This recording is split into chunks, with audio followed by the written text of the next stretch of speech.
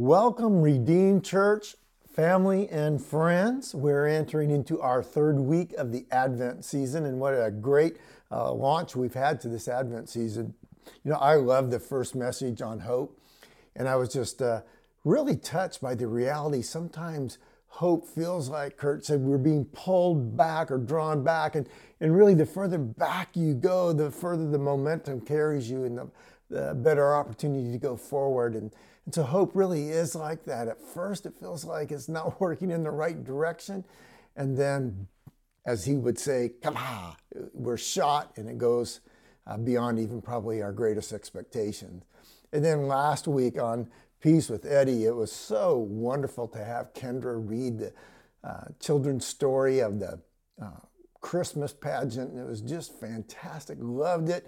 And then to hear Peace, it was just very moving to me. And I loved Eddie's style of telling us the bottom line is that Jesus came to bring peace, but for that to really work, he had to disrupt our human peace first. And it was almost like to the degree that our peace is disrupted, then that is the gate that opens up for his peace to come through.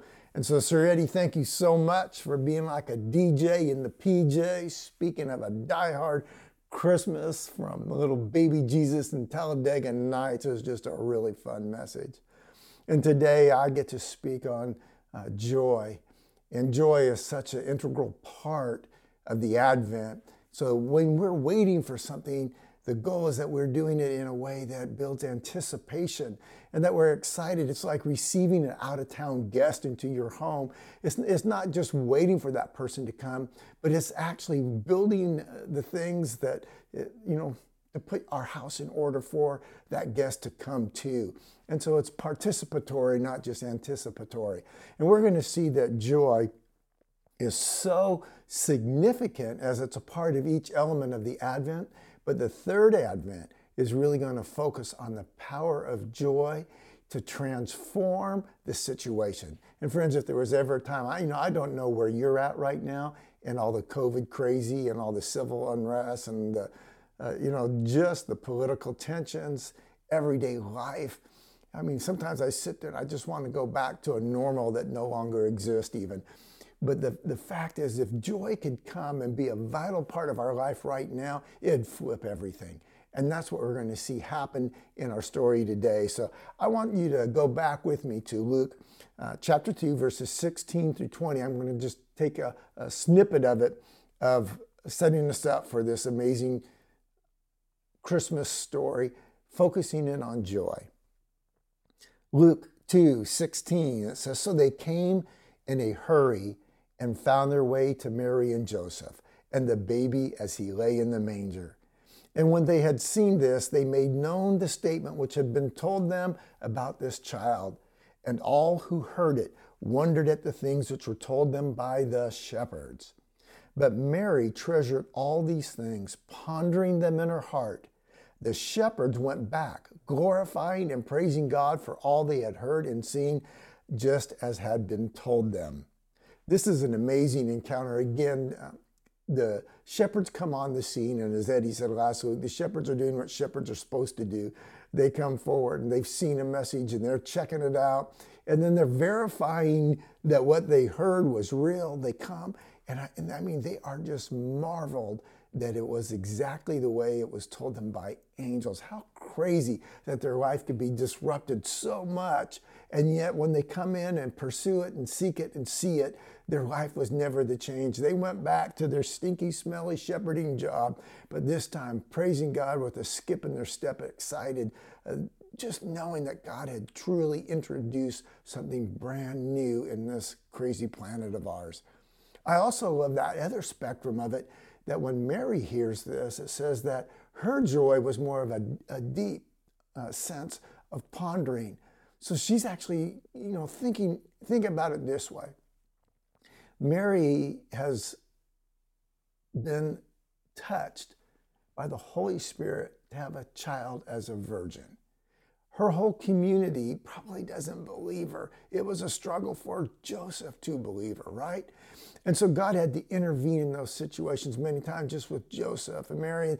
And now they're in a 90-mile hike from Nazareth all the way down to Bethlehem. I mean, friends, that's 15 miles a day for 6 days on a donkey. You go, there's no room for them in the end. Everything's going backwards for Mary. And now the child comes, these shepherds come, and they look at it and they say, yeah, God's in this. For her, it must have been so validating that she just treasured it. She just soaked it in. And I love it. Joy's like that. It can put a skip in your step, or it can touch us in the deepest part of our needs in our life. And so today, as we're getting ready to have our own opportunity to encounter joy, it's my prayer for us this very day that you will see joy as a treasure in our land in a very deep place in our lives. And we will be different today because of this opportunity that we've had to encounter truth and the Holy Spirit bringing joy to each of us. So first of all, before I go too far on joy, I want to make sure that there's an understanding of what we're going to try to accomplish today. We're going to look at 3 different areas or questions around joy. Number 1, what is it? Number 2 is how do we get it? And number 3 is what do we do with it?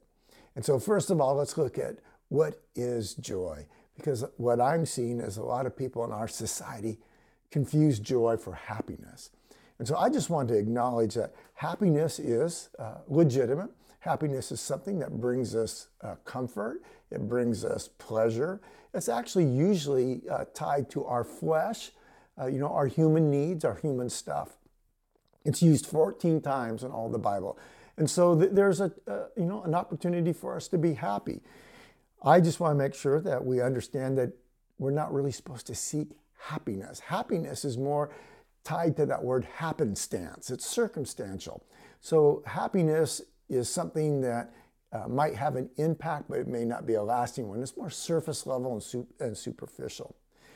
It normally, unfortunately, is tied to the flesh, and therefore it's going to have a temporal impact.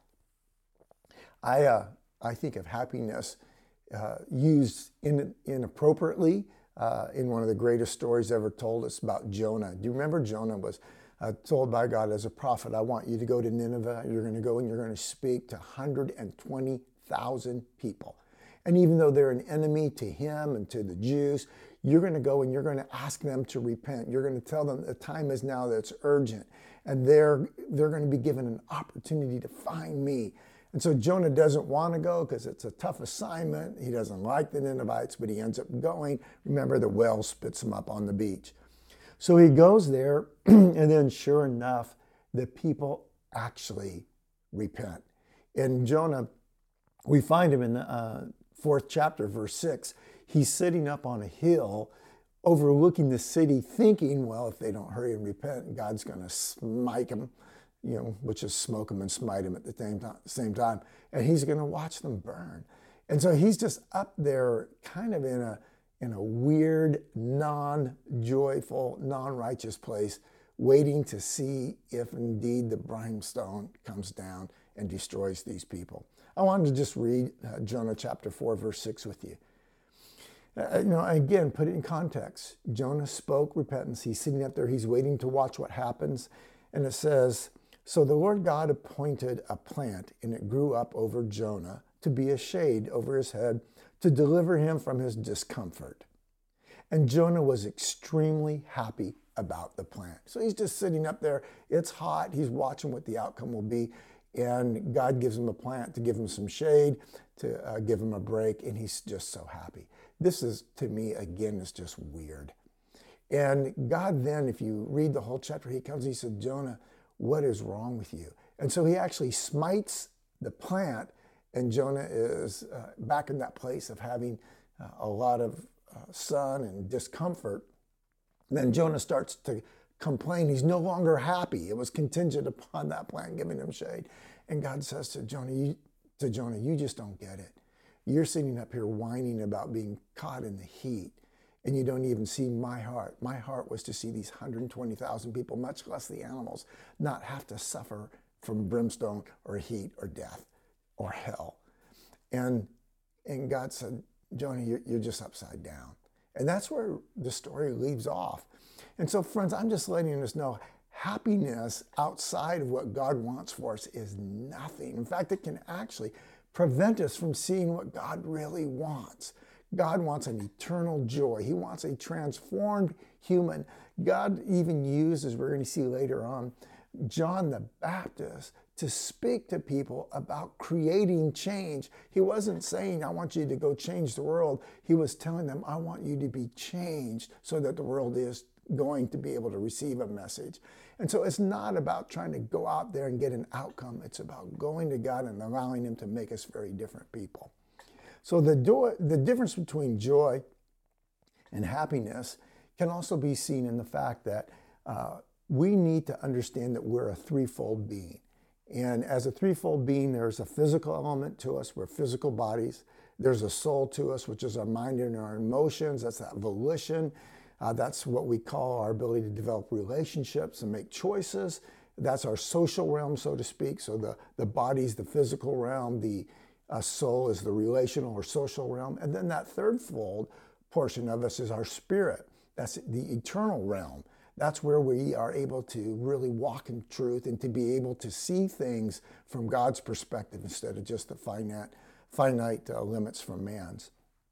And so happiness has a tendency to work with us in that physical, fleshly realm, the externals versus the eternals.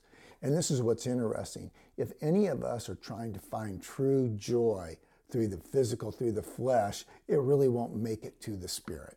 Even if you are trying to find happiness in other people in that social, relational realm, what happens is if we're just using them so that we can be happy, then that's not a spirit truth. That's favor brokering, and God's not about that. God's about loving people unconditionally. So there's really no way that you can take happiness and force it on other people so that you can feel good in your spirit. The way it really works is that God, being spirit, brings joy in our innermost being, in our spirit. Therefore, we have something to give called unconditional love to other people in the relational social realm. And then it almost doesn't matter what happens in that physical or fleshly realm, right? But we flip it and we go wrong. This is the beautiful thing is that when you really have the true joy of God in your innermost being, then the way you interact with people is extremely different. And then the way that things happen circumstantially or the happenstance of the world isn't going to knock us off our ability to truly enjoy who God is and to love other people the way that He does. But if we try to do it from that physical, fleshly, and make a spiritual difference, it won't work. We have to do it God's way. So joy is going to land as a part of God in our innermost being because that's who He is and how He works. And so I just want you to acknowledge that it does work this way. And I want to read Romans 14:17 to us so that we can see the way that God has set it up. Romans 14:17 says, "For the kingdom of God is not eating and drinking, but righteousness and peace and joy in the Holy Spirit. For the kingdom of God is not eating and drinking, but it is righteousness and peace and joy in the Holy Spirit." This really reminds me of what Kurt talked to us about hope, when he was saying that hope isn't some optimistic perspective. Hope isn't contingent upon outcomes. He was saying hope is a noun. It's Jesus. Hope is a verb. It's what we bring, not just what we hope in, right? And so as we hope and experience Christ, what the result is we have hope to give to others. And then again, it's so significant to realize to the degree that we have hope, sometimes it means that the need that God puts us in is a place where a lot of hope is going to be released. And so that's that pulling back. We may not live in the time where it's the easiest to be able just to see people hopeful. Right now, I see a lot of people, there's a lot of folks that are short on hope. There's a lot of people that are short on joy. There's a lot of people who are short on peace. And in fact, there's seemingly a lot of people who are long on mean. And I think that the only thing that we're going to be able to do is to overcome our circumstances, overcome the people who are upside down, and flip it by bringing something different into their situations. So I just think that that's our new mindset that God's setting us up for, is it's not what we get, it's what we bring. And so now, that being the case, I want you to go and look at the Christmas story one more time. We're going to go back to Luke chapter 1, verses 15, where God's promising the forerunners for the Messiah. And so he's talking now to the family of John the Baptist. And this is such a unique relative of Jesus. John the Baptist sometimes gets a bad rap. It would almost paint him out to be this eccentric, wild person who's like a screamer. And I know I can appreciate that, because every now and then when I get excited, I kind of scream a little bit. But it's not like because I'm mad. Sometimes I can't help it. I'm so intensely moved by truth and joy that it's hard for me to watch other people not get it. I just want to yell the joy right into them. It just doesn't work that way. But I want to show you that from the very beginning, John the Baptist, who was called to be the forerunner of the promised Messiah, the good news, was touched by the Holy Spirit with joy. So Luke 1:15, speaking of him, it says, "And he," again, John the Baptist, "will be filled with the Holy Spirit while yet in his mother's womb." That is so amazing to me. And so God's word's very clear. At the very beginning, this John the Baptist is going to be given some joy that's not going to come from planet Earth or other people, but from God himself. And now look at Luke chapter 1, verse 44. This is where Elizabeth has Mary visiting, and look what happens in this dialogue between the two. She says to Mary, "For behold, when the sound of your greeting reached my ears, the baby leaped in my womb for joy." So it really happened, friends. John the Baptist, while in his mother's womb, was touched by God with joy. Baby Jesus in the womb comes, and there is an exchange, a spiritual dynamic that happens where John the Baptist can't help but to leap in the womb. And Mary is told by Elizabeth that that leap was directly tied to joy. So the Spirit of God is able to touch even a baby in a womb. Can I tell you this very day that what I've asked him to do is to touch us as human hearts with that same joy, to transform us in our innermost, deepest place, so that we have something vital to hang on to, so that we have something meaningful to give away. And I'm quite convinced that that's exactly what God's intentions are. And so as we're in this season of Advent, anticipating in a joyful return of Jesus one day, can we allow him to come into our hearts this very day and bring that same joy to us that the world is so void of and yet in such great need. So that's what he's doing. Now we know what joy is. It's eternal. It's made to land in the Spirit. When it lands in our spirit, the relationships will be moved by joy. Then in our physical bodies, we can overcome so much because we're willing to walk in a joy that the world can't offer.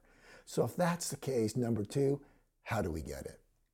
Well, full disclosure, this is the hard part. You actually have to want it. You have to want eternal joy versus human and earthly comfort. I wish I could say it differently to you, but unless we want it, we won't get it. Now go back to the Christmas story. We're told in Matthew chapter 2, verse 10, that the Magi, they saw the star. I mean, these Magi had been looking for the star since the days of Daniel and Babylon, and it's just so amazing.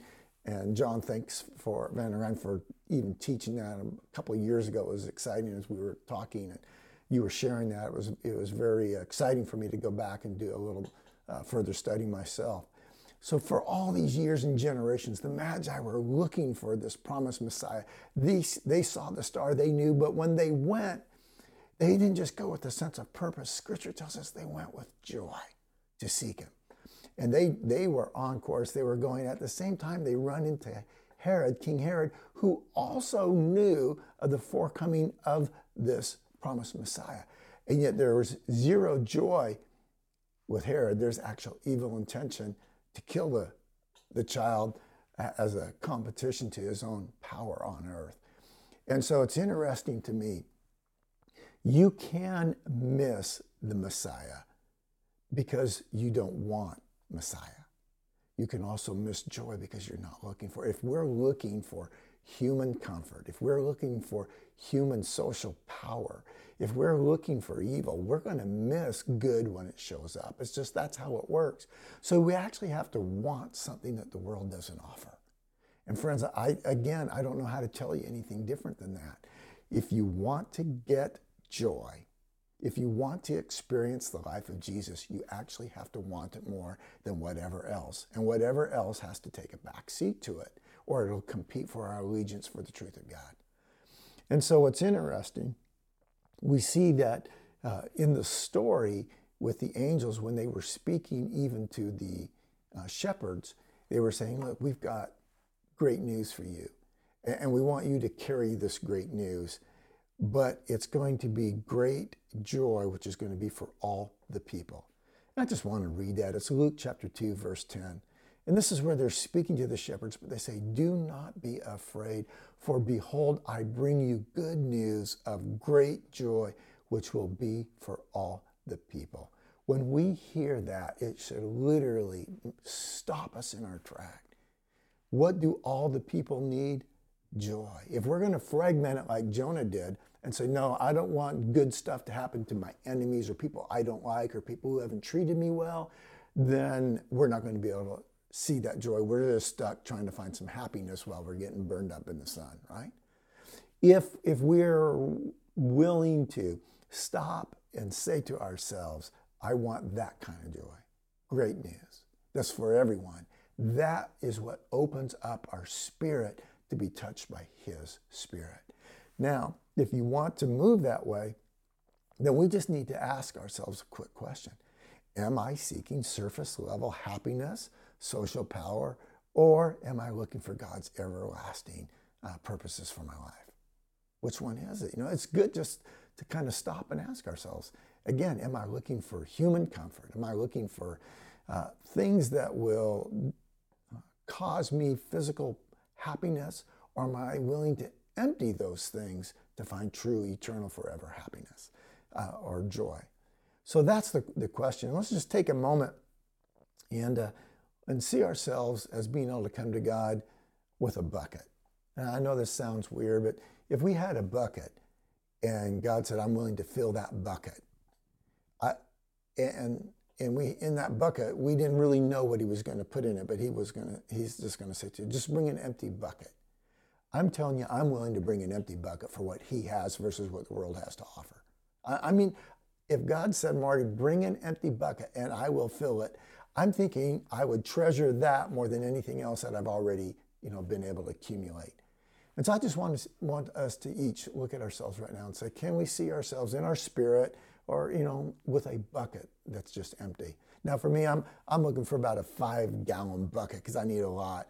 I'm not looking for that little, tiny bucket that the kids take to the beach. I'm looking for a serious bucket.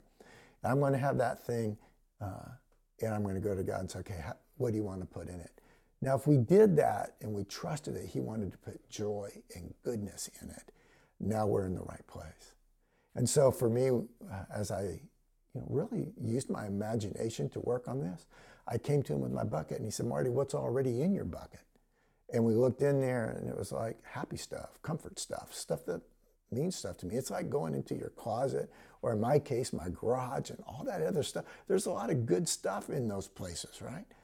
But if it's all full of other stuff, I'm not able to receive what He wants. So I have to dump that out. And now that's what He's asking us to do. Then He's going to say, now look in your bucket again. And now I'm looking in the bucket and there's some, just stains and yucky stuff in there. And it's like rancid. And that's just sin. That's just stuff that I've done that's disgusting, that I'm just unclean. He's going to say, now we need to clean that out. And He's going, no problem. That's what I do. I clean stuff out. I can touch you and your bucket and make it completely clean, white as snow. And so then, great, hey, do that. And then I had that bucket and He said, oh, just one more thing, look in there. And it's like there's bitterness in it. Like when you wash, a glass and you haven't cleaned it well or rinsed it, and there's that film, of bitterness, of yucky soap detergent, whatever. There's bitterness in your bucket. And that bitterness has come from the times that you've been hurt. It's come from the times that people have created pain in your life. And we need to clean that out too. So I need to do another rinse because I'm able to do that. Now, do you want me to clean your bucket that way? Lord, I'm going to dump out everything that will keep you from filling it up. Lord, I want you to make it clean. Just remove everything. And then, Lord, I want you to also touch it in such a way that there's no bitterness in it. Friends, that's just who he is. That's what he does.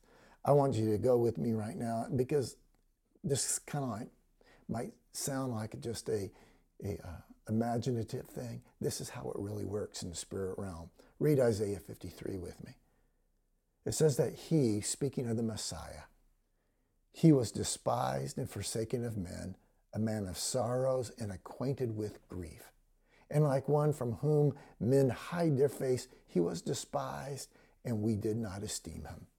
Surely our griefs he himself bore, and our sorrows he carried. If you keep reading, it'll go down to where it'll say, and for each of us like sheep have gone astray. Each of us has turned to our own way, but the Lord has caused the iniquity of us all to fall on him. Friends, I really encourage you, spend a little time in Isaiah 53, 6 through 10, and you're going to see that Jesus didn't come just to allow us to be forgiven. Jesus came so that we could have our hurts, our sorrows, and our griefs taken away. He didn't just offer forgiveness of sin. He's offering freedom from pain, from hurt, from grief. How? By carrying our griefs for us in the first place. He didn't just go to a cross so that sins could be forgiven. He carried our pains and our griefs to that same cross so that we could walk in freedom. And without that freedom, there is no joy. Joy comes from knowing that he has carried us through the hardest part and that he has taken our pain on himself by one who loved us in the first place and will replace our sorrows, our griefs with joy in our innermost being. Now, friends, it may take a while before it lands in that soul part, in that relational, social part. And it may take even longer before it runs out into that physical realm in our flesh. But I promise you, he will begin his good work in your spirit, because that's who he is and that's what he does. And so I'm asking you today, take your bucket and just go to him and say, come on, Lord, fill me up. It's not like he only has a little bit. It's not like we're asking too much. We're actually asking exactly what he wants us to ask. So if we do get it, I want you to see your bucket now as you've gone to him. And now you look down, and before you did anything, you're going to see it full. It's full of who he is, his presence, his joy, his goodness, that righteousness, that peace, that joy, the fruits of the Holy Spirit. That's what gets filled in it. Now, what are you going to do with it once you got it? Number 3, that's the next question. Well, here's what's amazing, and this is the end of the message. You just give it away. What do you do with it? Give it away. And when you give it away, what happens? It gets replenished. As soon as we give it away, it gets full again. Why? Because he has come so that we would know his joy and that his joy would be made full in our lives. And now here's the amazing part, friend. It's not an external bucket. You and I are the bucket. We're the vessel. We're God's vessel for joy. He's willing to fill us up and pour our lives out on other people.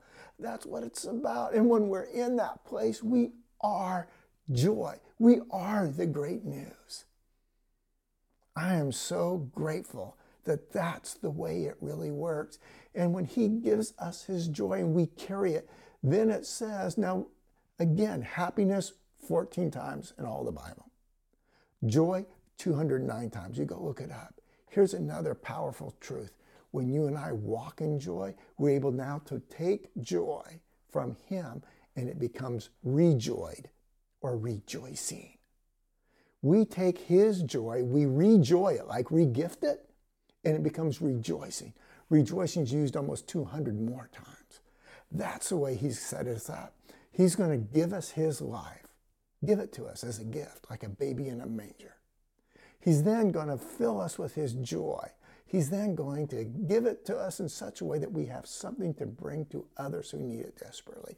And when we do, we can do that with a sense of rejoicing, not regret. And so I just want to encourage you to give it away, to feel great about giving it away and watch it fill up as we do. And I remember a time, Marcy and I, when we got married, and we were given some gifts.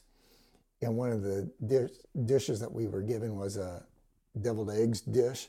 And I remember thinking, who gives somebody a deviled eggs, glass dish like this? And it made no sense to me. And I just told Marcy, let's not even open. I want to take it back. She said, no, don't take it back. We may need it. Well, then about a year later, somebody else got married and I gave it to them. I regifted it. And then what was funny is a few years ago, we were doing some, hard-boiled deviled eggs. I thought, man, I wish I had that thing back. Anyway, listen, friends, it's okay to regift joy. That's one thing. God wants you to regift it. And so it's not like it's a wrong thing. It's the right thing. That's the way it's supposed to work. And so here's the miracle of it. If you and I are committed to emptying ourselves and receiving from him, then what we receive, we get to regift and give it away. And when we do, it takes on an eternal value of joy. And in fact, I've looked at it in Scripture, and almost every major movement of God has a joy factor to it. It wasn't done begrudgingly. It was done out of a spirit of excitement and joy.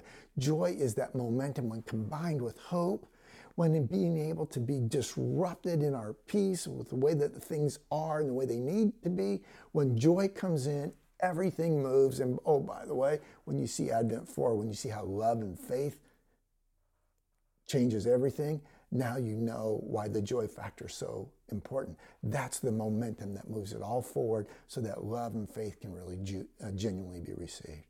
But here's how it goes. 1 Peter 1:8. I just want to conclude with this. It says, and though you have not seen him, you love him. And though you do not see him now, but believe in him, you greatly rejoice with joy inexpressible and full of glory. Friends, we're turning to a God we cannot see and believing in him as though we were there in that crazy stable with the shepherds, with the rest of the cast.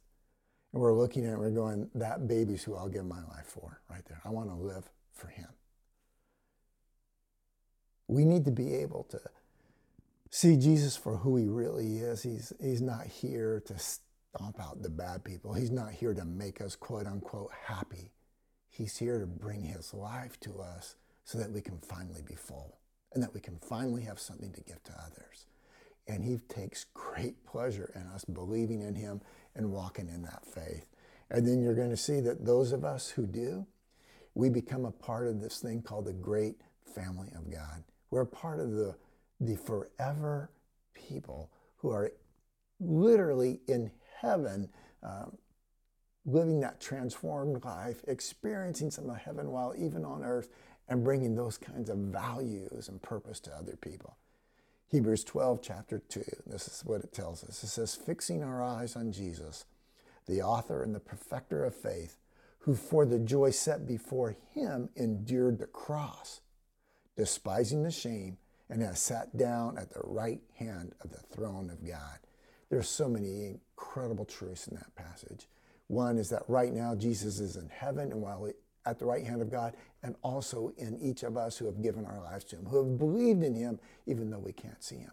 But that's not the thing that moves me the most. The thing that moved me the most is where it says, and for the joy set before him endured the cross. He went through every hard thing so that we could experience every good thing. And if you want to look at the very end when he's speaking to the church in our age, in our time, when he speaks to the 7 churches in Revelation, he tells every one of them, I want you to be overcomers. I want you to overcome every one of them. How are we going to overcome? Except through the power of the Holy Spirit. If it's a hard, difficult thing, then what are we going to need for the momentum? Joy. He will supply our joy. He is our joy. And so I'm asking you this very day, just to let's empty ourselves even right now. Would you just take a moment and just empty yourself before the Lord and ask him, Lord, would you fill me? Would you acknowledge that there's silly, stupid stuff in our life, that there's sin, and that there's surface level junk that really is just a distraction from what God really wants? We're not going to overcome with that stuff in our life. We're going to succumb to that stuff. So we're going to just get rid of it. And then some of us, we've been hurt so much. We've had some hard things. I'm asking you to trust God and to go to him again and be willing to step over the threshold of grief. And friends, remember what we said with Kurt? Hope doesn't come till you get pulled back. Do you remember what Eddie said? That he's going to disrupt our peace to bring his peace. Can I tell you, here's the amazing truth, and some of us have really had hard stuff happen. To the same degree that you've experienced grief, you will have a depth of joy. I promise you, that's how it works. I know that's hard to step over it. I know you've been through some hard stuff. I'm asking you to not minimize it. I don't want you to fake it. I want you to acknowledge this has been really hard. Now step over it and ask God to give you joy. We're not saying all the hard stuff's going to go away. That's not what I'm saying. I'm saying to the degree that you faced hardship so God can bring healing and joy. He wants us free. That this is the hour, this is the day that we live in. We can't not have the joy that we need to bring to others who need it desperately. For the joy set before him, he even endured the cross, the shame, everything. Would you allow him to do that in your life today? Thank you. And the Lord bless us. What a great day to allow him to bring his joy into our lives. Will you bow with me in prayer? Father, for those of us who have just missed you, thank you that we get to have a season of Advent where we anticipate you. We right now want to open up our hearts and our very spirit and receive you as the invited guest of our life. We want you, Lord God, to find your home in the deepest parts, in our innermost beings, in our spirit, where you desire to live. And we ask you to remove the sin, and we receive your forgiveness. We ask you to remove the pain and bring your healing. And we thank you that this is just what you do. And as you give your life to us, we're committed to giving it to others. In Jesus' name, amen.